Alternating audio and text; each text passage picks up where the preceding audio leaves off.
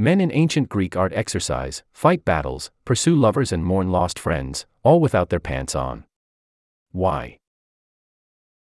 Sarah Murray. All those naked Greeks. Marble metope from the Parthenon showing the battle between centaurs and Lapiths at the marriage feast of Pirithous, 447 to 438 BCE. Courtesy the British Museum. Sarah Murray is a cultural historian and archaeologist specializing in the material culture and institutions of early Greece. She is an assistant professor in the Department of Classics at the University of Toronto in Canada and the author of The Collapse of the Mycenaean Economy, Imports, Trade, and Institutions 1300 to 700 BC, 2017, and Male Nudity in the Greek Iron Age, Representation and Ritual Context in Aegean Societies, 2022. Edited by Sam Dresser. 3,400 words. Comments email save. Love Aeon. Support our work. Donate. There is a scene painted on a clay drinking cup by an artist called the Foundry Painter from the early 5th century BCE. True to the painter's name, the outer surface of the cup, called a kylix in ancient Greek, shows the interior of a bronze foundry where metallurgists work to cast statues and other objects. Two nearly finished statues are carefully attended to by the busy foundry workers. One statue has yet to be fitted with its head, which rests on the ground. The posture of the statue strongly suggests it will, when finished, depict an athlete. The second statue is an over-life-sized, triumphant, striding warrior, a brazen hero bristling with helmet, spear, and shield.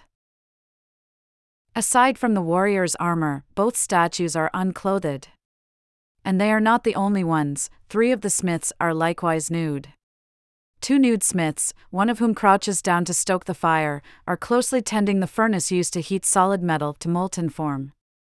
The melting point for bronze is approximately 900 degrees Celsius, certainly a bold environment in which to work without protective clothing. The third nude smith is hard at work polishing the nether parts of the finished warrior statue. Other figures in the scene are wearing various sorts of clothing, a short cloth wrapped around the middle for the 2 clothed bronze workers or a longer flowing cloak for 2 larger gentlemen who appear to be spectators at, or patrons of, the shop. The scene raises many germane questions about Greek nudity. We can see right away that both statues produced by the foundry are naked, hinting at a situation in which the artistic convention for large-scale images of strong, heroic males may have been to depict them in a state of general undress. But does this art imitate life? That is to say, should the nudity of the athletic statue lead us to believe that, in ancient Greece, athletes competed totally naked? Should the nudity of the hero be taken as evidence that warriors really went to battle wearing nothing but their armor? Moreover, what explains the various states of dress and undress among the human figures in the scene? Why are some of the figures clothed, and others not? To understand this scene, and many thousands more in the vast corpus of Greco-Roman art, it is necessary to confront a clear truth: the nude male body was a powerful, all-pervasive, many-faceted symbol for the ancient Greeks. Sign up to our newsletter. Updates on everything new at Aeon. Daily. Weekly. See our newsletter privacy policy here. Scholars struggle to answer these questions with certainty. The truth is that male nudity, as both an aesthetic and a real practice in the ancient Greek context, was many-faceted. Men in Greek art seem to do pretty much everything without their pants on, ranging from the obvious, having sex, to the sensible, bathing and swimming, to the painful, riding horses, to the seemingly suicidal, fighting battles. The convention of nudity in Greek art cuts across apparent class differences as well as a wide range of activities. Working-class nude men harvest olives and dig clay for pottery production, while heroes and gods from Greek myths and legends fight battles, pursue paramours and mourn lost friends, all while clad in armor that curiously leaves their most sensitive bits exposed. We can identify many different categories of nudity in Greek art. The normal and normative heroic and athletic Greek male is unaroused and poorly endowed, but the contemplative sophrosyne, Greek for moderation and self-control, of the heroic nude is quantitatively matched by plentiful erotic scenes that adorn Greek wine-drinking and wine-serving sets, as many tourists to modern Greece have discovered upon encountering decks of naughty pottery playing cards on sale in the streets of Athens. These sexy vignettes were well suited to the context of elite drinking parties, where affairs often veered toward rowdiness and raunchiness as the evening progressed. The darker, uncontrollable side of Greek erotic desire is also expressed in the guise of ithyphalic satyrs, a male nature spirit with the ears and tail of a horse, and a permanent erection, cavorting in drunken pursuit of sexual prey amid richly conceived scenes of Dionysiac revelry. Greeks saw the uncontrolled, erect phallus as a source of fearsome power. This is most evident in the widespread presence at crossroads in Athens of ithyphalic pillars, topped by the head of Hermes. These strange monuments were called herms. They were thought to have an apotropaic, danger-averting quality, serving to ward off demons and other ill portents that were especially prevalent where paths crossed. In one of the more bizarre and amusing episodes of Athenian history, the fratish playboy Alcibiades was accused of smashing the penises from these herms while on a bender with his entourage. This horrific act of sacrilege was seen as such a disastrous affront to the gods of the city that it was cause for a criminal investigation, and Alcibiades' recall from his generalship of an important military expedition. The fearsome, fertile power of human reproductive parts was widely appreciated. The classic scholar Eva Kuls entitled her book on Greek culture The Reign of the Phallus, 1985, an apt turn of phrase to describe the heavily and kaleidoscopically phallic visual culture that people wandering around ancient Athens would have encountered.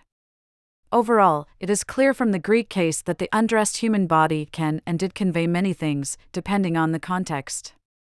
Most of the nudity in Greek art probably does not actually represent life. We are fairly confident that Greek soldiers did not go to battle naked, that craftspeople did not in fact operate their kilns without protective clothing, and that farmers did not follow the plowshare and oxen through cloddy fields in their birthday suits.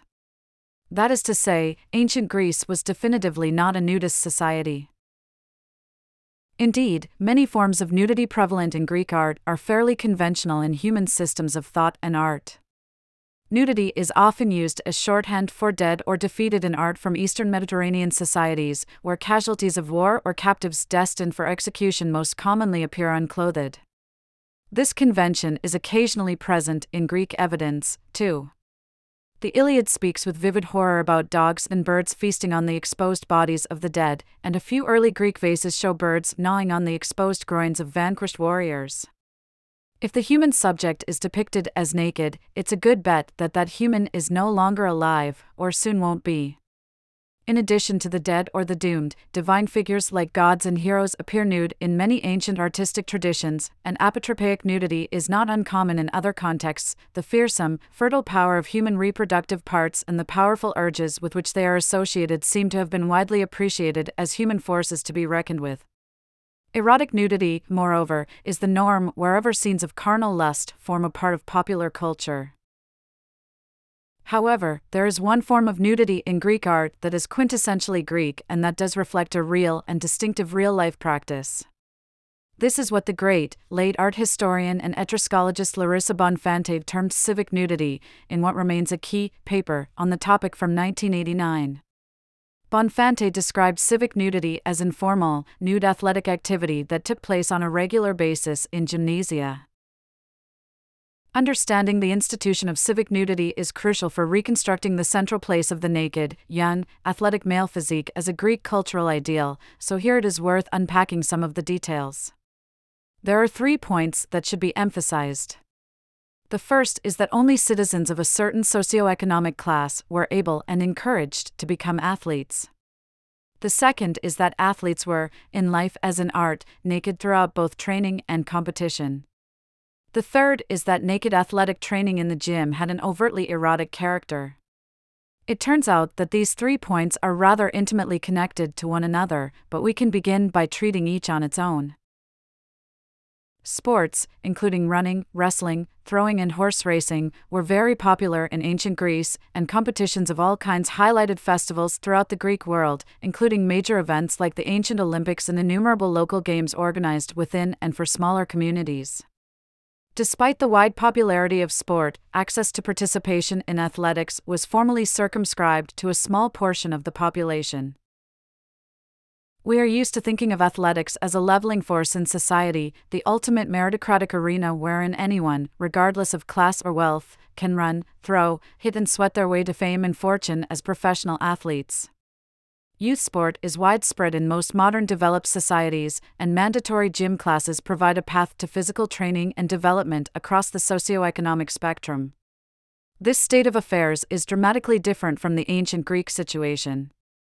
Only Greek male citizens could train and compete in sports. Within this population, informal constraints limited participation even further.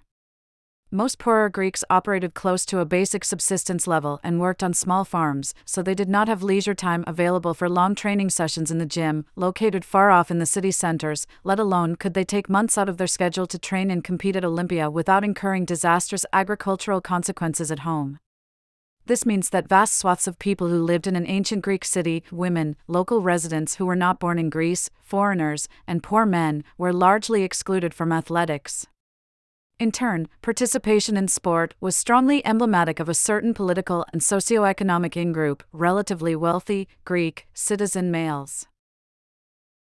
The Greeks themselves had little clear idea of how and why athletic nudity emerged. Later textual and documentary evidence plausibly identifies these sites as rural religious sanctuaries that hosted initiatory rituals for young members of the community undergoing a transition from childhood to adulthood. Initiatory ceremonies, sometimes called liminal rites, are a common feature of human societies and have thus been studied extensively by anthropologists. They generally involve a special costume, which often takes the form of complete nudity. Such costumes help community members recognize the special status of the initiate and the extraordinary context of the ritual as a moment outside the normal boundaries of social life.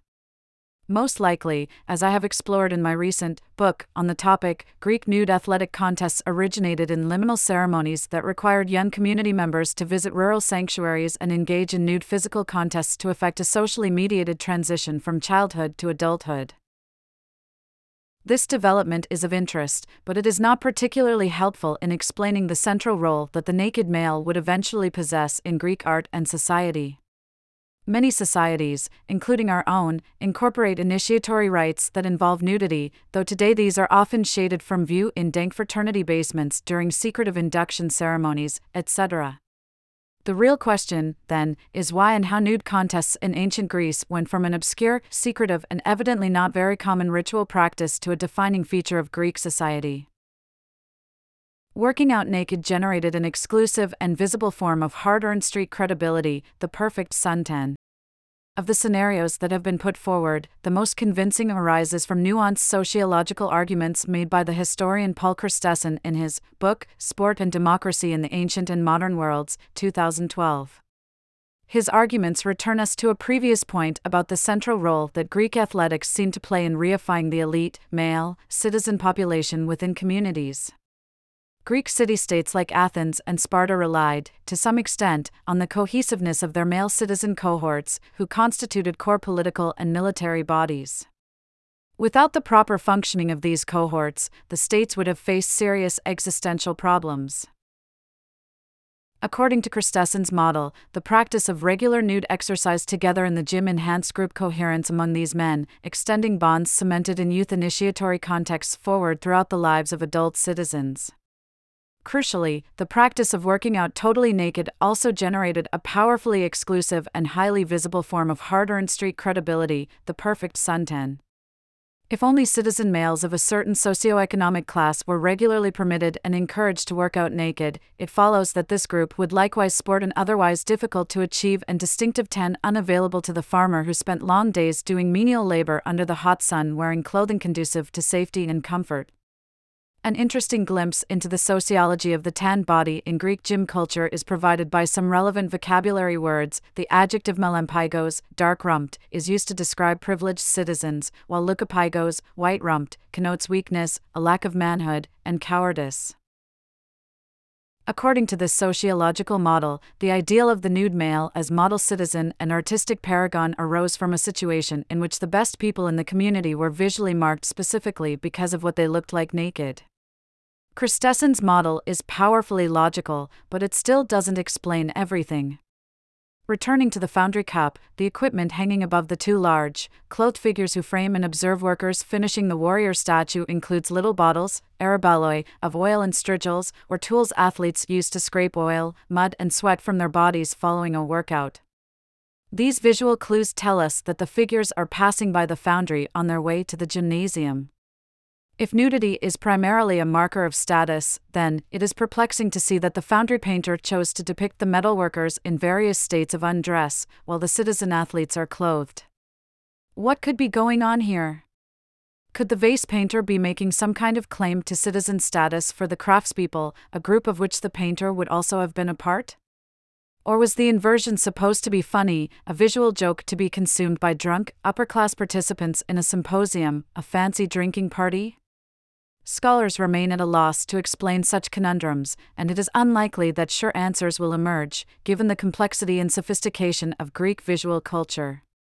Still, it is valid to assert that class distinctions and nudity were tightly intertwined in ancient society.